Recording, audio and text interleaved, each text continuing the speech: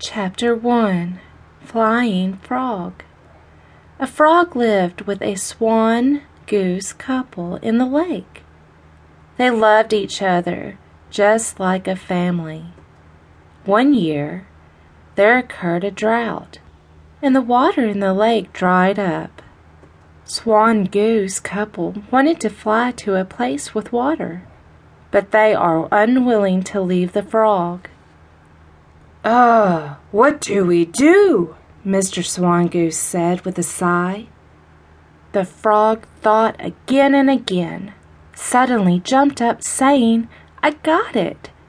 Go get a twig, and you both bite at two ends. I will bite the middle. Then we can fly to the sky together and move to somewhere else."